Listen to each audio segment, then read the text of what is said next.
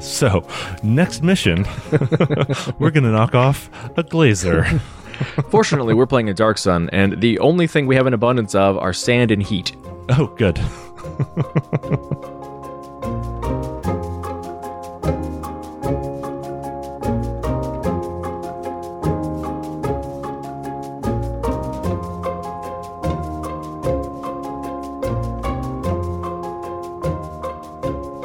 Live from the Mundangerous Hideout in New York City, I'm your host, Shane. And I'm your host, Ishan. And welcome to episode 237 of Total Party Thrill, a podcast for game masters and players where we discuss our campaigns in order to inspire yours. In this episode, we're talking about stealing, cribbing, copying wholesale from one of our favorite systems, Forged in the Dark. But first, the party goes CSI in the Gates of Morning campaign. And later, the Night Fox steals hearts and prizes in the Character Creation Forge. Total Party Thrill is brought to you this week by Fish in the Pot and the one-page dungeon collection. Hey, you probably already know this because droves of gamers backed the Fish in the Pot one-page dungeon collection on Kickstarter, raising over 2,000% of the fundraising goal. Shane, did you know that's 20 times the fundraising goal? I wonder where you did that math so quickly.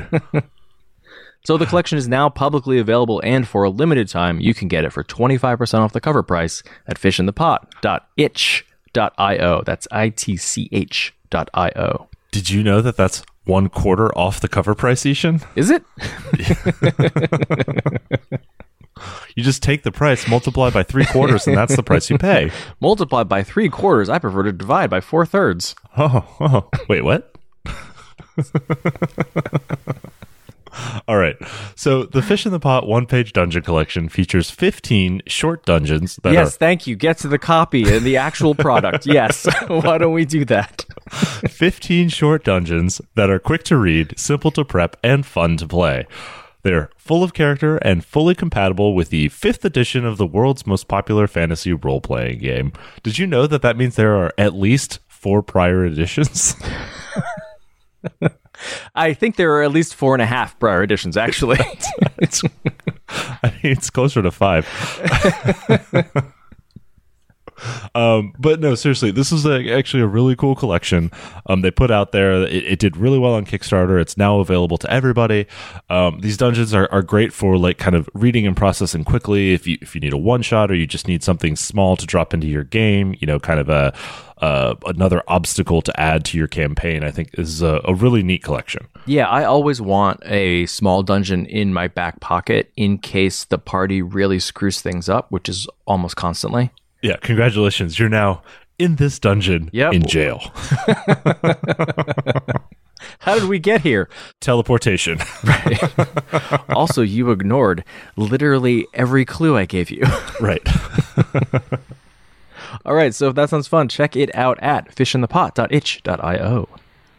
And if you want to back another Kickstarter, then check out the Descent into Midnight Kickstarter, which goes live this Saturday, February 15th. I think this one's going to do really nicely, too. It is the brainchild of friends of the show and friends in real life, Rich Howard, Taylor Labreche, and Richard Kreutz-Landry, as well as a team of other interesting, lovely people who I am tangentially connected to because I'll be copy editing this thing. Yeah, I was going to say there's a team of lovely people like Palomi SP and no one on this show. Nope. Not at all. I'm certainly not lovely. Come on. You're doing the work. You're just not a lovely person on the team. Lovely people and me. So this is a PBT engine game where characters are inhabitants of an ocean planet. Which planet, Shane? We'll decide when we start playing, Ishan.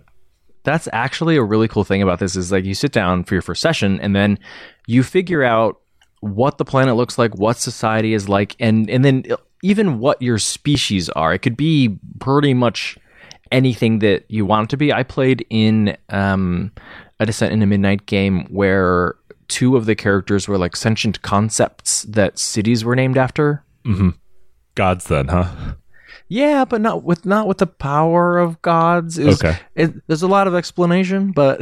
Okay. That's how I feel about every single time I've heard somebody explain or talk about their Descent into Midnight game. Like, it is imminently ephemeral in that like it exists so wholly at the table that you're a part of, and it is just like perfectly tailored to that table every time. Yeah, it's almost like everyone is always like, oh, I guess you had to be there to really understand exactly what we were talking about. Right. But yes, it's a very cool system. We got a chance to play it, I guess. It was sort of out of playtest phase, but I played it in playtest phase because we redesigned we gave feedback. They redesigned my whole playbook because of me.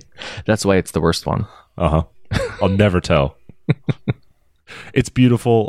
The art that they've had trickling out now for the game is simply gorgeous. The cover is phenomenal. It's going to be a really cool product. Yeah, so check it out at descentintomidnight.com, and there's a link to the Kickstarter.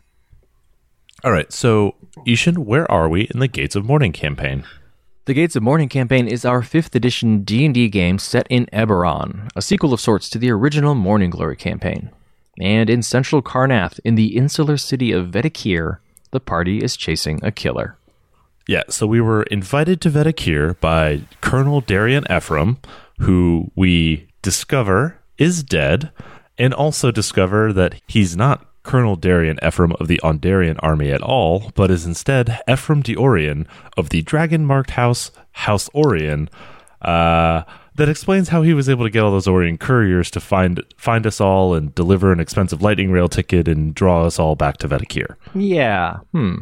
So the Karrnathi inspector Sigor, who is investigating the murder, leaves them alone so that they can say goodbye to their friend. And while he has been dismissive of the party's abilities, he doesn't really like that they're foreigners, he doesn't really like that they probably fought on opposite sides of the war that ended just a few years ago, he does seem genuinely committed to actually solving this murder. So, I guess that's something. Of course, as soon as he leaves, Decimus and Lenore begin an autopsy. Begin chopping up the body. Yeah. So, first things first, they determine the dragon mark is real. And they can do that because both of them are, of course, dragon marked. Decimus is House Cannith and Lenore is House Tharashk. They also determine that Ephraim is unharmed, except that he has been drained completely of blood, and there appears to be no other cause of death. Yeah, they can't even find a puncture wound. He just doesn't have any blood. The entire body is also covered with a very fine black dust, and Warden, your character, who's a druid, analyzes it, looks at it very closely, and he determines that it's organic. It's from something that was once alive, but there's something very unnatural about it that he can't quite place. Now, as players, of course, we have a strong inclination of what this dust is. Finally, upon close inspection, Decimus notices that Ephraim's entire body has been dissected and then expertly reassembled. He's got a minute incision across his entire neck, his arms, each of basically his joints, his wrists and elbows and midsection and legs. And judging from the very tiny scarring, Warden and Decimus put their heads together and determined that this was done while he was alive, not after he died. With that disturbing revelation, the party leaves the body in the morgue and heads to the sanatorium where Ephraim had been receiving treatment. That was why he was in Vedekir. So they argue with the door attendant, who also was relatively xenophobic but is very open to a bribe. And then they find out that multiple Ondarians have actually been staying in the sanatorium long term. They head on upstairs, and who do they meet but Sergeant Bach, the dwarf who helped them repair the arcane ballista on that muddy battlefield 4 years prior. And Bach confesses that he, Cien, Margana, and Ephraim have all had those bloody nightmares for several years, and that they came to this hospital in order to recuperate. And it serves many veterans of the war from all sides who are suffering from shell shock and PTSD and other, mental maladies. But while they're chatting, Decimus just checks Bach out to make sure that there's no foul play going on. And he notices a tiny scarred incision around Bach's neck, just like the one on Ephraim's body. And he realizes that Bach's head has been severed and then reattached, obviously while he was still alive. And Decimus has a hunch and decides to act on it. He excuses himself to go to the bathroom. And there in a stall, he completely undresses and he checks his own body. and he realizes he too has been dissected. And we'll find out what happens next week. So this week, we are talking about stealing from Forged in the Dark. So this topic has kind of been a long time coming, I think, probably since the first moment we read Blades in the Dark, and then kind of pushing through to running Stream of Blades and kind of really getting deep into Band of Blades as one of the Forged in the Dark games. And then I think what finally pushed it over the edge was culminating in the past couple sessions that we played of Dark Sun, where we're sitting around the table and going, you know what handles this really well? You know, like all this minutia we're dealing with here in D&D? Forged in the Dark games handle this better. Maybe we should just make an engagement roll. Do we have any clocks? Can we get a clock? Exactly. So many times we have said over the past couple of months, you know what's good for this? An engagement roll, so we can stop pixel this. I mean, that's our party, right? Like, our particular group of friends sitting at a table is, hey, let's plan every minute detail and then decide we're not going to do that. Right. let's ensure it does not survive first contact. So I think this is an interesting topic because we've done multiple topics on how to like adapt other media, how to like pull in content in order to plan out your sessions. But I think this is the first time we've really talked about a specific game system that you can grab ideas from and then smash into other systems. Yeah, and I think this works specifically with Forged in the Dark games because they have, like, it doesn't have as unified of a core mechanical base as other games do, right? Like, it's structured, it's more structured into phases.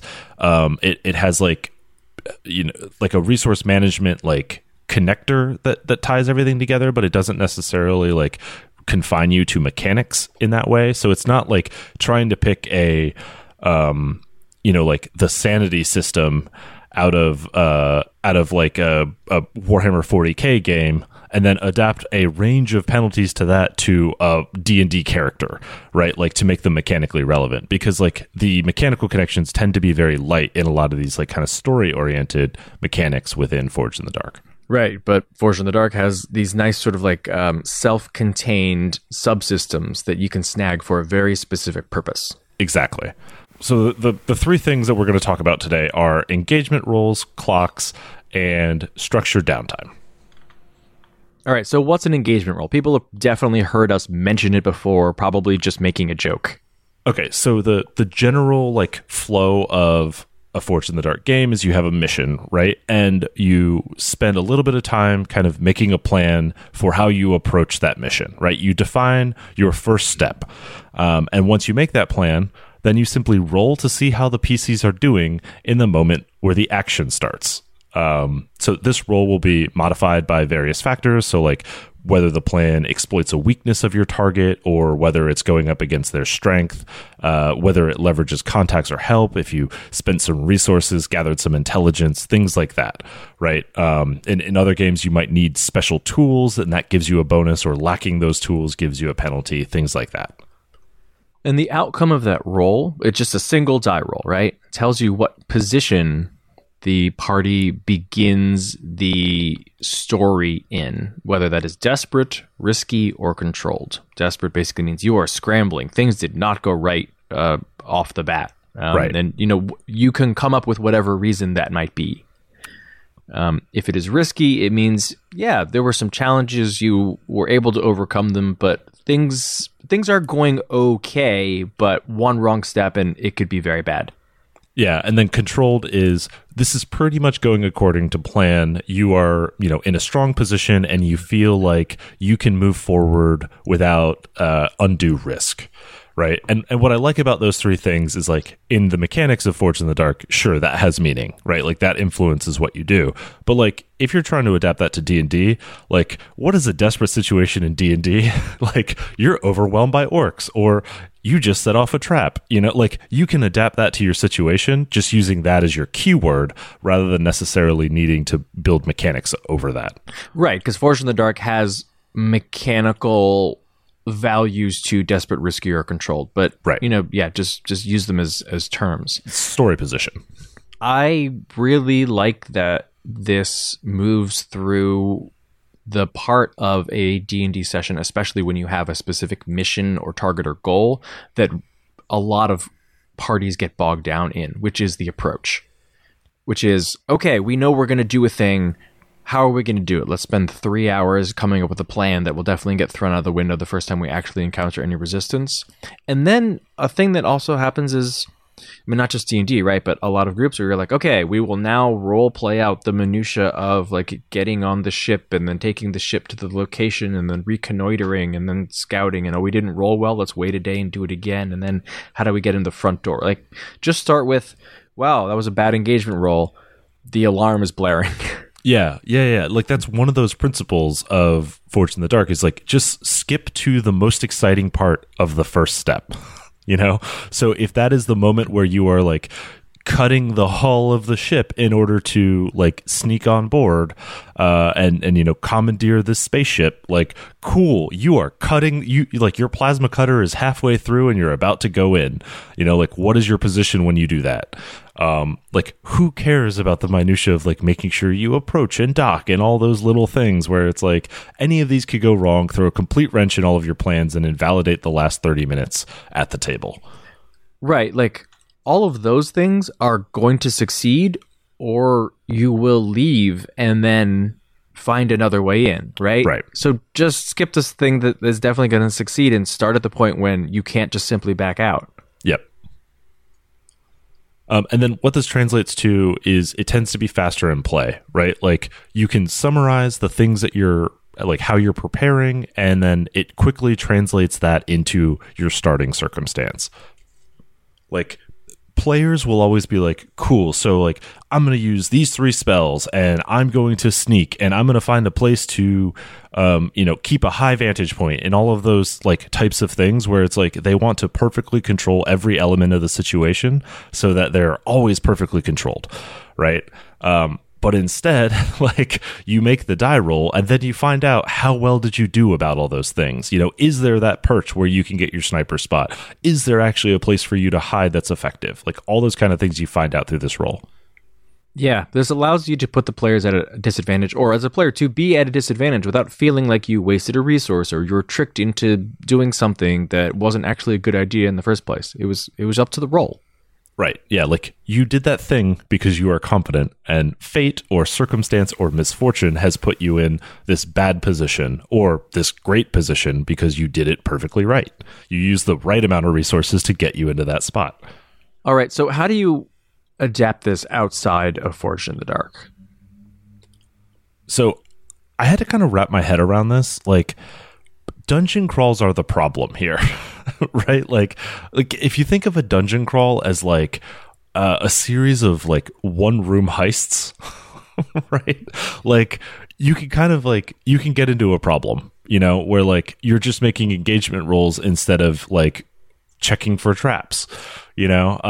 So I think it's better to start with engagement rolls on like kind of the more open-ended types of missions, you know, like maybe an ambush or a robbery or a heist or a performance or a negotiation, right? Like, use it to kind of figure out position in sort of a broader scope thing, not just like we're in a 10-foot wide corridor and we're opening a 20-foot wide room and what's on the other side. Yeah, I like this as a way to sort of take the entire party and have them jump feet first into the thing that they already decided that they are going to do. Because you run into a wall where many games are simulationist, and in order to maintain verisimilitude, you don't just leap forward. You have to sort of play out every interaction or thing that the character does. And this lets you just be like, don't worry about that. Like, you do all the things the right way or as best you can, and like this one thing goes wrong or doesn't. Right. Go. Exactly. To make that work, though, I think you need to be a little more fluid in your encounter building, right? And then you need to kind of communicate that information in less specific terms, right? So if your intelligence gathering about this ambush, right, is that there are going to be 6 orcs escorting the treasure. Well, okay, that probably needs to be like, there's usually half a dozen guards, and then based on what your position is and sort of where you are picking up the action, like maybe 2 of those guards lie dead and there are 4 orcs remaining, or maybe 6 orcs lie dead and there are 6 remaining, right? Just depending on what that role means and how you want to interpret that. But like, you need to give yourself some narrative room that isn't always the case when you think of like structured published D&D modules where an encounter is written on the page and defined for you up front. Right. And I think probably there's some experienced GMs right now being like, all right, but if we're skipping the approach, then all of the utility spells and all of the abilities that I'm trying to get characters to spend so that they're not showing up like at full health or with all those spell slots available are not getting used up. So I think you want to give an opportunity to be able to spend those resources in order to get bonuses to the engagement roll to make sure that you end up in, ideally, a controlled position when you actually begin playing. Yeah, and actually what's cool about that is like, it gives you broader use of some of those utility spells. Like you don't have to worry, like, if you have, if maybe the perfect spell would be like, I don't know, Featherfall, right? Because you're going to drop in from high above. But instead you have invisibility, right? Like, cool. Like, you could still get the bonus to your engagement roll for using invisibility. Like, we have just adjusted the narrative a little bit, so that was the useful spell. Or like, oh, it really hurt you that you used invisibility and not Featherfall because you ended up in a desperate position because of it, Yeah, and it gives you more flexibility in terms of the kind of spells that you are going to prepare, but also the kinds of spells that you're going to use. Like, I don't usually prepare something like Stone Shape, even though that could certainly be very useful in certain kinds of heists, right? But I don't want to worry about like, oh, is the wall too thick, or is it not the right kind of stone, or is it not stone at all, or whatever. But when making that bartering with the GM about the engagement roll, I can be like, well, I have Stone Shape. I'm willing to spend my 4th level slot if that's going to give us a pretty hefty bonus on this engagement roll. I mean, certainly there's got to be a stone wall somewhere that we're able to bypass, right? And they're like, yeah, that makes a lot of sense. Great, spend that slot and you get a bonus. Yep. And if the roll goes poorly, despite your bonus, then maybe it turns out that there wasn't actually a wall that met the needs or the requirements, right? And like, oh no, we didn't actually get to use it, Right, or the other side of that wall was the acid pit. Yeah, whoops. Didn't tell you there was an upstairs to this dungeon. It's fine, you found out. I do think one interesting way to do this is litigating surprise rounds, which are a thing that are still sort of left in 5th edition, but aren't really well emphasized or aren't super well defined in how to like introduce them. Like, I do like the idea of like, if you need to be more methodical, like an engagement roll tells you, was your approach sufficient to give you a surprise round, like controlled, right? Or did you stumble into somebody else and you're now surprised, desperate? Or like, is it just kind of roll initiative and sort it out as we go, risky? Right. Is it a jump ball like it usually is? Yeah. Exactly. Right. And then when you're doing this, you do want to make sure that you're still giving players who shine in the approach a chance to do that outside of combat, so that you're not just sort of skipping the exploration pillar or the infiltration, the fun stuff maybe for a rogue player, and then jumping right into like round 1 of combat. Yeah, you want to, if you want to highlight those skills, you want your engagement roll to set them up to use those skills, right? Yeah, and keep in mind that the engagement roll doesn't necessarily open to combat. Right? Exactly. Like, it certainly can. Like you said, a control position might mean that you get a surprise round, but it could also mean that no one has seen you. You are not having combat because this is such a successful infiltration, and now the rogue can use all of their abilities. They're inside there. This is what they were made to do, and they don't need to worry about, was I able to use thieves' tools on the first lock? Yes, of course you were. Right, exactly. You won't be flummoxed by the natural one. Yeah. All right, some people have heard us talk a bit about clocks in Forged in the Dark. What is a clock? So clocks are just visual representations of obstacles or long-term projects or consequences. They're literally a circle with some lines drawn through them to create pieces of a pie to fill in over time. Yeah, and I think the important thing to remember here is they might indicate how much time has passed, right? Things might autofill, but they might not. It may have nothing to do with time. It could just be how close are we to completing a thing? Yeah, exactly. Like it could be like in Forge in the Dark games, a lot of times it is the hit points equivalent for enemies. It might be the time to complete a ritual or picking a lock. It might represent the risk of an addiction, morale, like any of those things. Like it doesn't just have to be time or alternatively hit points. I think what's important is that all clocks have a length, typically like 4, 6, 8. I guess like the highest ones are like 12. And then they have some consequence associated with them, right? Like some change to the narrative happens when a clock is completed. Right, and that is usually on the table. Like if you put a clock out and tell everyone, all right, I'm marking a 6 o'clock, you then label the clock. This is what happens when the clock is full. Yeah, exactly. We had an issue with that at our Dark Sun game where our DM like wrote down a clock, right, and didn't label it, and we thought it was a good clock, and it was a bad clock. And it was like not adding any tension. It was just confusing us. And he was like, oh, the clock is complete. This happens. And I was like, okay, it could have just happened. I didn't know. I mean, I was like, oh yeah, the clock is filling. Great. We're doing this right. Yeah, we're getting bailed out. Yeah. Like we hung in long enough against this obviously overmatched fight. And for longer term projects or things with multiple steps, you can link clocks together. So you don't need a 32 clock, right? You have a 6 clock and then one thing happens or the first thing happens or, the boss changes into their second form, right? And then after that, there's a 4 o'clock or an 8 o'clock or whatever. And you can link as many of them together as you want.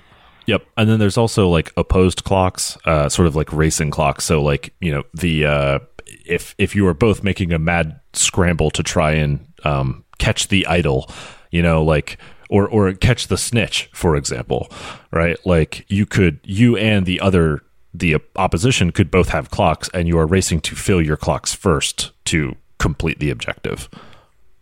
Or like you could use that for a chase, right? Like if one of you fills your clock, you escape versus get caught, right?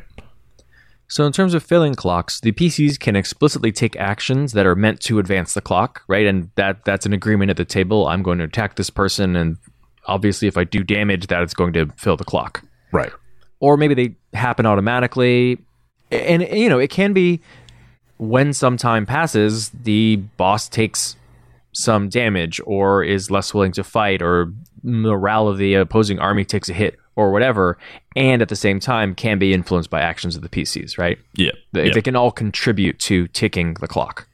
Yep. You can also kind of have like the unwitting ticking of the clock, right? A lot of times that's how clocks start, is like, oh, I drink this drug, right? Okay, well, let's start like a 4 o'clock for your addiction to that drug. That's a very Blades in the Dark kind of mechanic.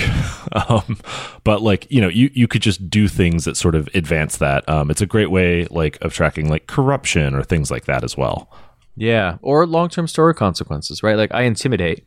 Great. You had a very successful intimidation, but I'm starting a 4 o'clock on this person hating you. Right. Yep. Okay. So why do we like using these? I like the visual representation. Like, I like that you can see what the goal is there on the table, but also I like that when you fill in a piece of the clock, it really feels like visceral progress. You can see exactly what you accomplished by the action that you took. Yeah, I like that you know where you stand. Like that adds tension. Mm-hmm, right? Mm-hmm. Like you have this element of like, oh no, we only need 2 more ticks. Like, what can I do in this exact moment? Can I push to like just get us over the edge and like end this encounter or finish this fight or, like save the whatever, like grab the MacGuffin, complete the ritual. Yeah, it really like pulls back the curtain on something that in, for example, D&D is almost always hidden, which is how many hit points does the boss have left? Right. But you're just putting it out on the table and like, this is how many, this is how close they are to being defeated. And now you can go, all right, do I use my big, huge power? Do I make the ultimate sacrifice? Is that going to be worth it? Like, I think one of the reasons people don't like rush at a dragon and try to take them out is you assume that you're going to die for nothing. Right. But if you've beaten down the dragon and there's 1 or 2 ticks left, yeah, I think I might sacrifice myself to defeat a dragon and deal the killing blow. Yeah, that sounds awesome. Yeah, exactly. Or, like alternatively, like if it is trying to complete a ritual, right? Like I might like over channel my magical power and risk like permanent harm to myself or something like that in order to like snap the portal closed before they can get to it, something like that.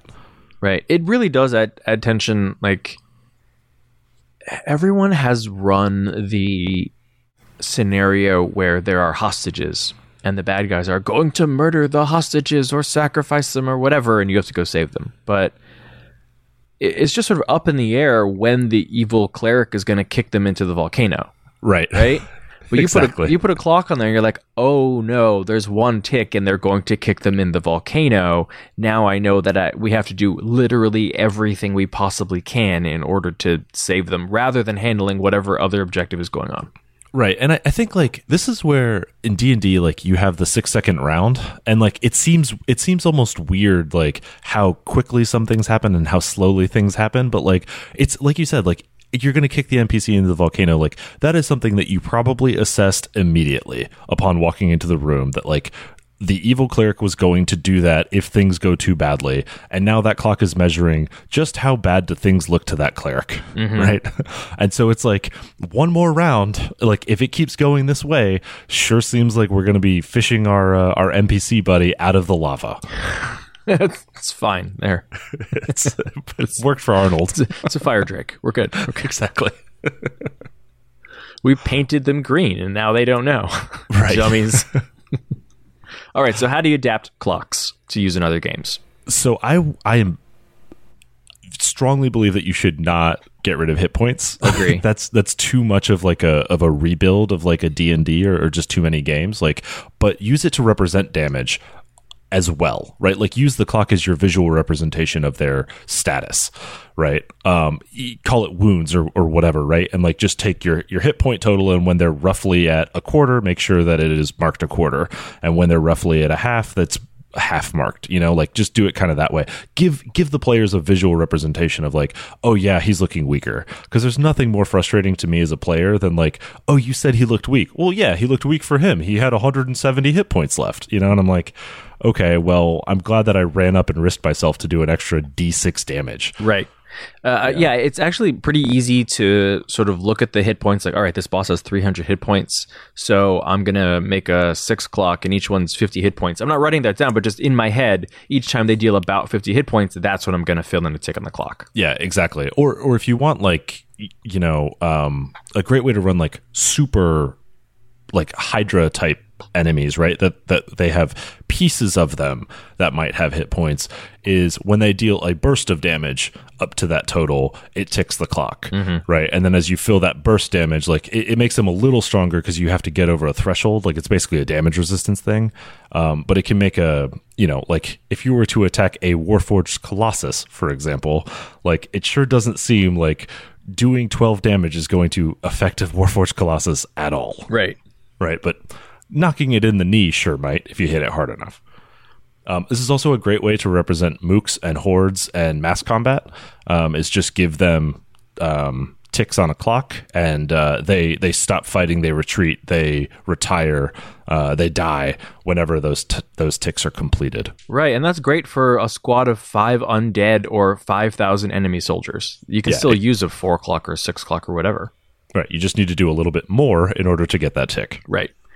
It's also a good way to indicate environmental effects. Like I think about lair actions, in 5e, it sort of happens every round on initiative 20. But you think about something like in The Princess Bride, they're in the fire swamp and you get that like spouting sound before the flame jet comes up. It's pretty easy to be like, hey, there's a 4 clock and this ticks every round.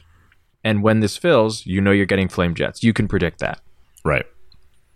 I also like it as a way to make it very clear what the alternative combat objectives are in your battle. Like we talk about this a lot. Don't have it just be kill the bad guys. There should be other things that are vying for their attention, but sometimes it's hard to telegraph to let everyone know that, like, hey, this ritual over here is actually the thing that you need to stop, or you need to open this door or whatever before this fills in with water, but you still need to fight the sharks. Throw multiple clocks on the table, and now people have to decide where they're going to focus their efforts. Yeah, and like, I mean, to Angelo's credit, right? Like, he inspired this topic. Like, he fixed the second clock, which was like a teleportation circle was being like demolished, and in 4 clocks it was in 4 ticks it was unrecoverable. Then we had to start thinking, like, how many ticks can we waste dealing with these bad guys versus how many, like, how desperately do we need to get there to try and impede its progress versus try to actually stop this mechanism, you know. And I really liked the way that this combat played out, because as soon as we come in the room, like, it's a pretty narrow room, there are a bunch of bad guys in there, and on the far side there's a teleportation circle that's being destroyed. Boom, 4 o'clock, right? And immediately your rogue was like, I'm not thinking about who I need to stab, I'm thinking about, right, you're counting squares and like, do I have enough movement to get to the circle? Well, and then it was, I don't have enough movement, so I should stab, right? And then after that it was like, okay, should I get there on this turn or should I do something on this turn?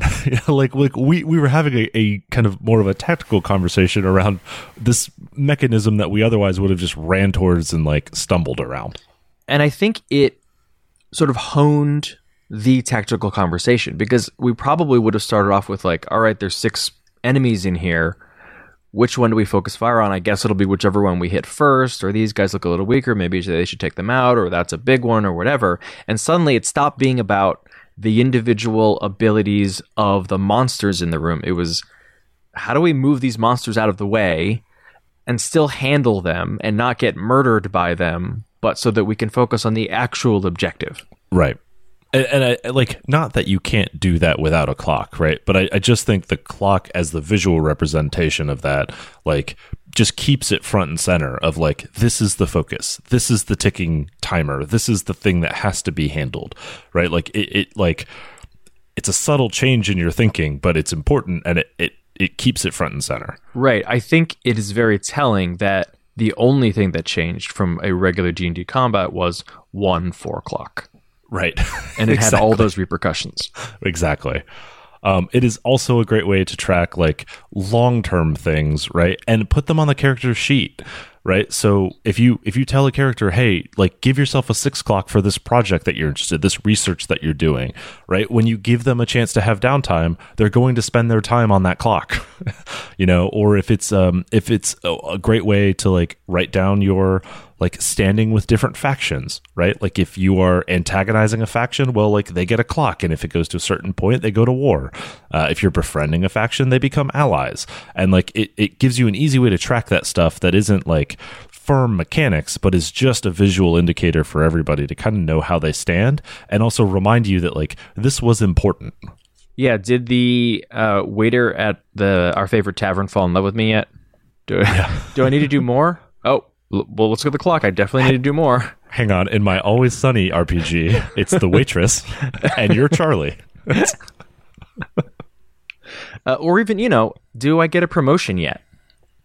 Right. Well, let's get a promotion clock on there. Yeah. Have we been awarded more territory in our Acquisitions Inc. franchise? No. No, of course not. You have not. It's counting down, actually. Right.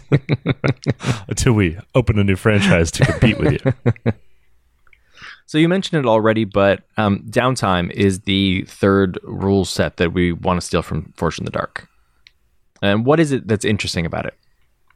So every Forged in the Dark game to date, not every single game ever, because I know some other ones are in progress, but they have 2 phases of play. You have your mission phase and your downtime. So your mission is your adventure, right? It is your heist. It is your job. It is your mission. And then your downtime is the stuff you do when you get back to base, when you get back to town, when you get back to your ship, when you get back to camp.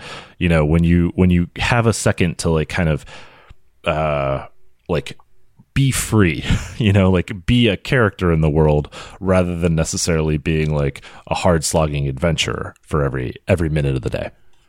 Yeah, this also includes things like free play scenes where you're just doing vignettes of what life is like back in town, or what do you do when you're not, you know, spending 6 seconds swinging your sword. Right, exactly. You know, like this is it's a thing that like is alluded to in the DMG, and like different supplements now in 5e have like tried to build in downtime rules.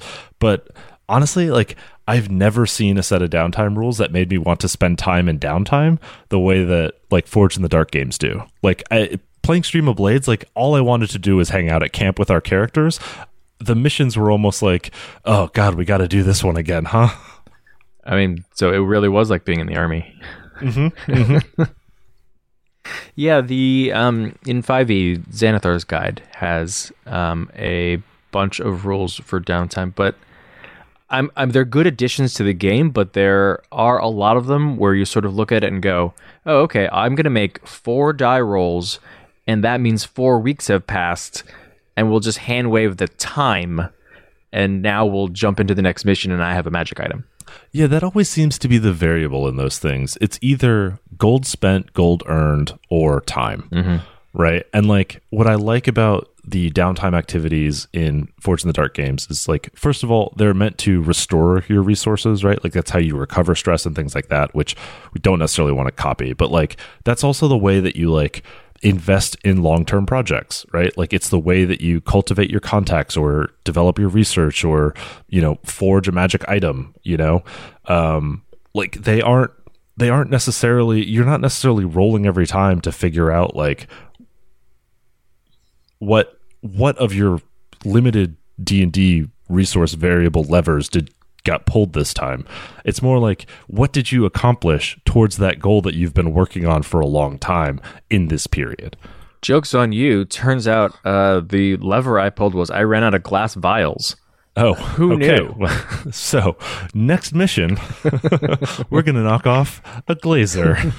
Fortunately, we're playing a Dark Sun, and the only thing we have an abundance of are sand and heat. Oh, good.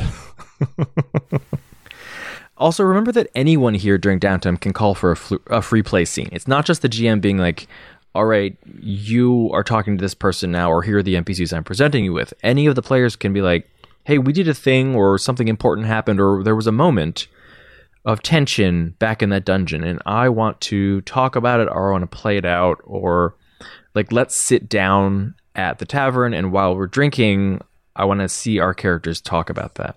Yeah. And I think one of the reasons that maybe some people shy away from this is it can feel to numbers-oriented players like you're kind of wasting time. But if you actually use clocks here, then you can incorporate mechanics or longer-term consequences to these kinds of conversations. You know, I sat down and I had a sort of like, 3-minute heart-to-heart with the bartender. How does that affect our relationship? I'll throw a clock on with my relationship with the bartender. Mm-hmm. And for the interpersonal stuff, right, like between party members, inspiration is a great way to like give a little bit of a benefit for that, right? If you have a great role-playing scene, like just give inspiration for the two of them, or start a clock for their friendship as PCs with each other. And when you fill that, like they get inspiration when they help each other, something like that. Right. You can add or remove bonds or flaws or, ideals or anything like that from your sheet as well.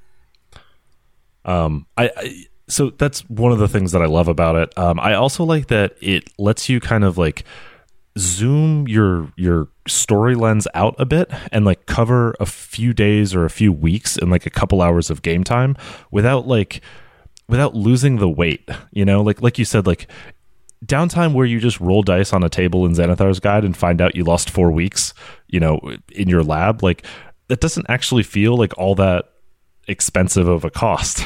Like I didn't feel like I spent 4 weeks doing anything, like we just, I don't know, advance the calendar, I guess. Yeah, I want to do that on Discord or over email between sessions. I don't want to waste any in-game time doing that.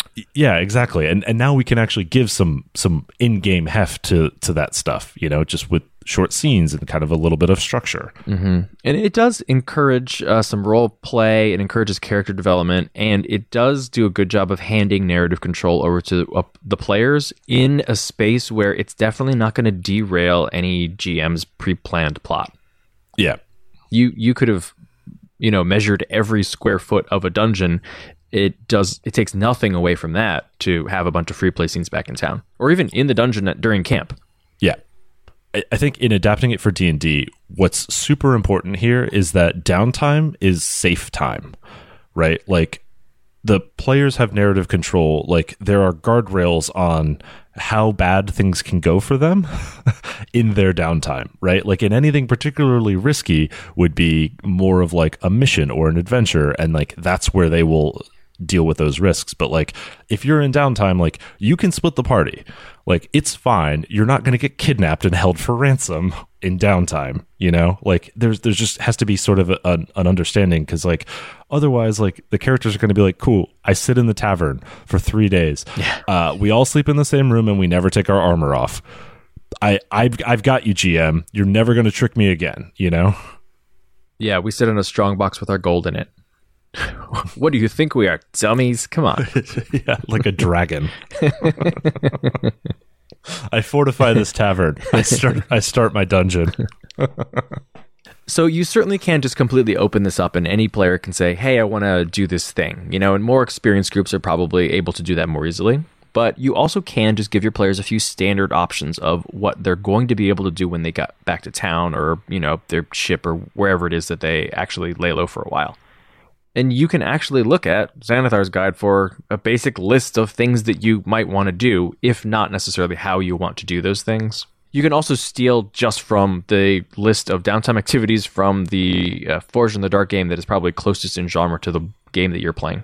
Yeah, I mean, those are things like, you know, work on a long-term project, or like blow off some steam, or things like that, you know, like just generic kind of narrative-oriented words that give you a prompt for kind of a little bit of role play. And then you don't necessarily even need a strong mechanical influence. Like I said, like, inspiration is great, or maybe like a healing potion to represent like, hey, you spent your time like indulging your vices and came away with an extra healing potion. Right, or making contacts, right? Yeah. Like, we're closer to NPCs and we'll be able to leverage them later, which is great because it ties people closer to the story that a GM is telling anyway. It gives players what they feel like is a real resource, but actually it's tricking them into role-playing with an NPC. Haha. I mean, ideally you trick them into role-playing with other player characters. Oh, dear Lord. What do we do now? Oh, we go to our friendly merchant shop, and then we lock the doors, and we take his gold and put it in our chest so it's safe too, and then we sit on it and keep watch. We start our dungeon here. That's right. Don't worry, Mort. We got you. The thing that I would be careful of here is like, keep in mind, like, it's D&D and things like that. Like, your resource cycle refreshes on the long rest, like on the daily basis. Like, you don't necessarily want to interfere with that with your downtime activities, right? Like, you get all of your resources back on a daily basis. Like, that's not the purpose of downtime. Like, you don't want to try and squeeze that into a dungeon crawl type environment where now you've got to go back to town and, you know, indulge your vices to get your spells back. Like, as much fun as I think that would be, like, it's probably a bigger shift in your D&D game than you expected. I mean, I'm a rage mage. That's how I prep spells. Pure chaos sorcerer. So let us know if you like this series. I think there's definitely other games where we have bits of mechanics that we love to rip out. If this is something that interests you, that you like us covering, like, we can definitely expand this. Otherwise, I guess this is a one-off, and Forged in the Dark is just the best game to do it. Woo! Do you hear that, Ishan? I don't, because for some reason these clocks don't actually tick on their own or make sounds. We just fill them in when appropriate. Well, let's move on to the Character Creation Forge and find out what's at the end of that clock when it fills. It's not labeled. Why isn't it labeled? But before we do that, let's talk about how our listeners can get in contact with us. We do love hearing from you. You can tweet at Shane at Mundangerous. That's MUN Dangerous. And you can tweet at Ishan at Evil Sans Carne. That's malice minus meat. And you can tweet at the show at TPTcast. You can also email us at totalpartythrill@gmail.com. And you can find us on the web at www.totalpartythrill.com. We're also on Facebook and Instagram at Total Party Thrill. And don't forget to join the conversation on Discord. There's a link in the show notes. Total Party Thrill is brought to you this week by Elderwood Academy. They are artisans who craft amazing gaming products, including dice towers, dice trays, dice boxes, deck boxes, dice, and more. All of the products are crafted to look like spellbooks, scroll cases, codexes, and other awesome fantasy gear that we love. And then, of course, we stuff in a chest, and then we sit on top of it so nobody can steal it from us. Exactly. I do bring it out from time to time to play my games with. And then it goes right back into the chest so that no adventurers come by and steal it. Wait, no, are we NPCs? Crap. Are we NPCs? Damn it. We're hoping adventurers don't steal our stuff. I think that makes us NPCs. Oh, that sucks. Well, I'm putting an order into the Elderwood Academy to make it worth their time. We actually just got a photo last week. One of our listeners got an Elderwood scroll rolling tray for Christmas. And matching very cool looking Phoenix dice. Exactly. So the full Elderwood collection in red with some gold on it. I liked it a lot. It photographed really well too, honestly. I know you guys just take mine for granted. You're like, oh yeah, no, it's that rolling tray, but it's actually a really cool rolling tray. It's very useful. I mean, I have been plotting to steal it from you. Okay, well, just as soon as you take your armor off and then nod off for just a moment. Engagement roll, sir. Engagement roll. All right, so you can find the scroll rolling tray and the Phoenix dice in many different varieties at elderwoodacademy.com/don'tsplit. So this week in the Character Creation Forge, we are building the Night Fox, a.k.a. Francois Toulour, a.k.a. the villain from Ocean's 12. The French guy? French-Italian Baron, thank you. He was mentored by the renowned thief, Gaspard Lamarck, into the world's greatest thief, or at least second greatest thief behind one Danny Ocean. So if you have not seen the movie, one, go watch the movie. But two, he's very wealthy. He has lots of influence, but he is also very skilled in acrobatics and has a flair for the dramatic. Also, revenge. Also revenge, also petty, also egotistical and spiteful. Hubris is his downfall. Yeah, and also just kind of not seeing that Danny Ocean was going to cheat, I guess. He was in it for the game, not for winning, huh? That second movie actually wasn't great. But go watch it anyway so that you're in the same box as us. All right, so what is the build? So the build is Thief Rogue 17, College of Whispers Bard 3. So from Bard, we'll get Bardic Inspiration, Charisma modifier number of times per day, which is nice to help an ally out who's, just not quite as stealthy as you or not quite as acrobatic. I mean, but who would be, right? Yeah, I mean, and also, like, the Night Fox is pretty attractive. You can go ahead and bump that charisma to 20. You got Jack of all trades because you're good at pretty much everything. You have second level spells, lean heavily into utility spells because that's your bread and butter. You'll get expertise, acrobatics, and maybe persuasion. Mm-hmm. And then you'll get Psychic Blade, so you can use those inspirations if you're working on your own to deal an additional 2d6 damage on a hit. Which I like as the egotistical thief, like he only really uses his inspiration for himself. Yeah. and like you're twisting the knife, right? But it's the metaphorical knife. Right, exactly. And then also at third level, you'll get Words of Terror, which after talking to somebody for 1 minute, you can attempt to frighten them on a wisdom save, and they don't know if you attempted this when they're successful. So I feel like that's sort of his... I know he doesn't really talk for a minute, but his kind of like calling card, leaving the little fox behind, it kind of like is meant to strike fear into people. Like I feel like that fits, Yeah, I got in this time. I can get in any time that I want. Right. I can reach out and touch you, Then from Thief, we will get 4 more expertises. Let's see, you covered acrobatics and persuasion, so we'll go ahead and take stealth, probably thieves' tools, deception, maybe even performance. Yeah, maybe not perception because he does get caught. He does get caught. Athletics would also be very fitting, for that climb. And then you will get 9d6 sneak attack damage. That's a lot. We'll get Thieves' Cant and Cunning Action. And then the interesting thing from Thief is Fast Hands. So you can make a Sleight of Hand, a Thieves' Tools, or a Use Object action as a bonus action. And then second story work, you can climb at full speed. You'll get Uncanny Dodge and Evasion in order to stay out of tough situations. And at 9, you get Supreme Sneak, so advantage on those stealth checks if you move at half speed. If you're combining that with Expertise, you're going to be very hard to spot, especially once you get to level 11 when you get Reliable Talents and never roll less than a 10 on your proficiencies.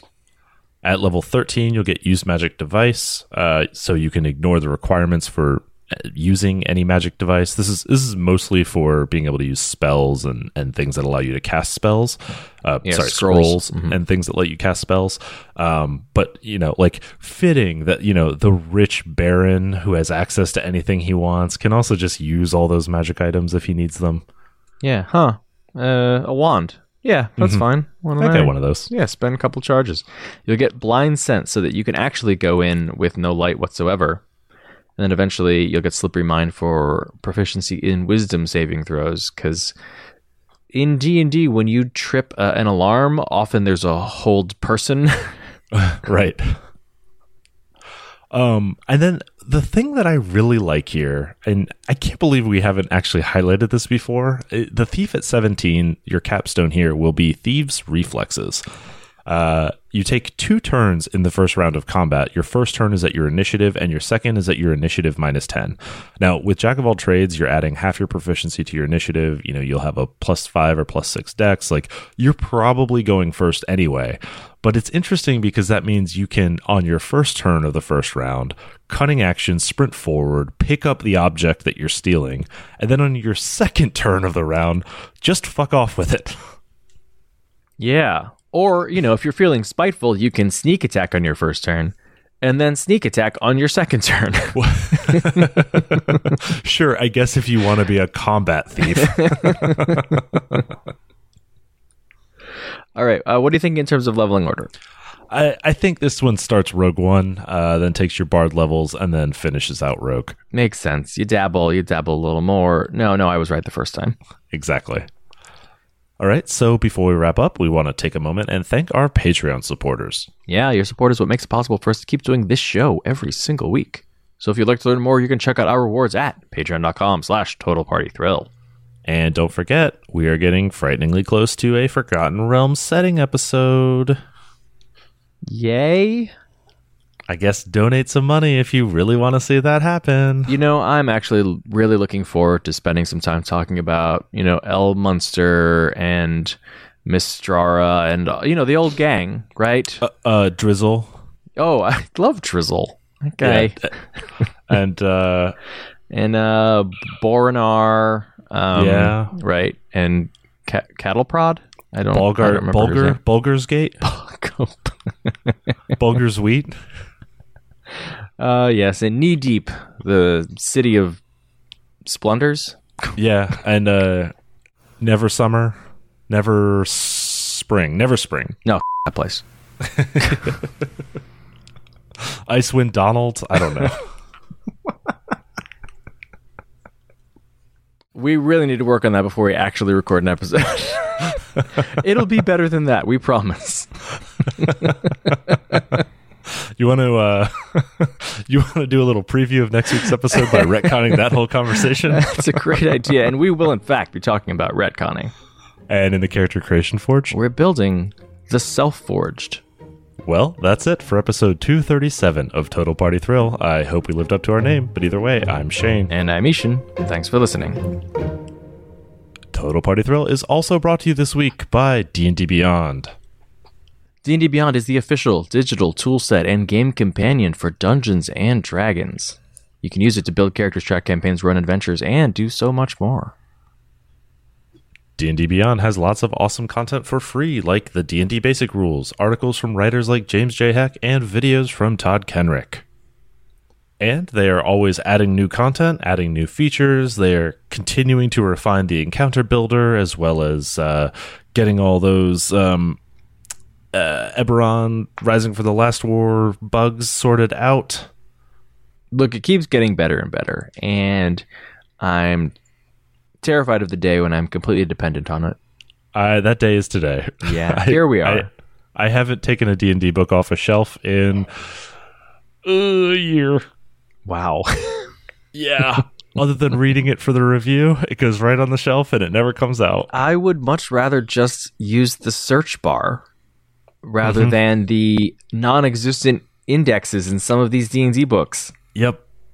That's the thing. It's like, and it's great for searching through adventures too. If you're looking for like, you see a rule and you want to see it in use, go straight to that encounter in the adventure. It's just very easy. Yeah. Spend a little time, like do yourself a favor and spend a little time looking through all of the filters available on like monsters or magic items. You can search very specifically for things. Like I was actually like, what gives you a bonus to Constitution saving throws? What gives you a bonus to all saving throws? And those are all options, and you can find those items. I was looking for what gives me resistance or immunity to necrotic damage. Yep. Not a whole lot, unfortunately. Yeah, unfortunately, 3 items all require attunement. Going to be a tough sell for little Shaner. All right, so if that sounds cool, you can check it all out at dndbeyond.com.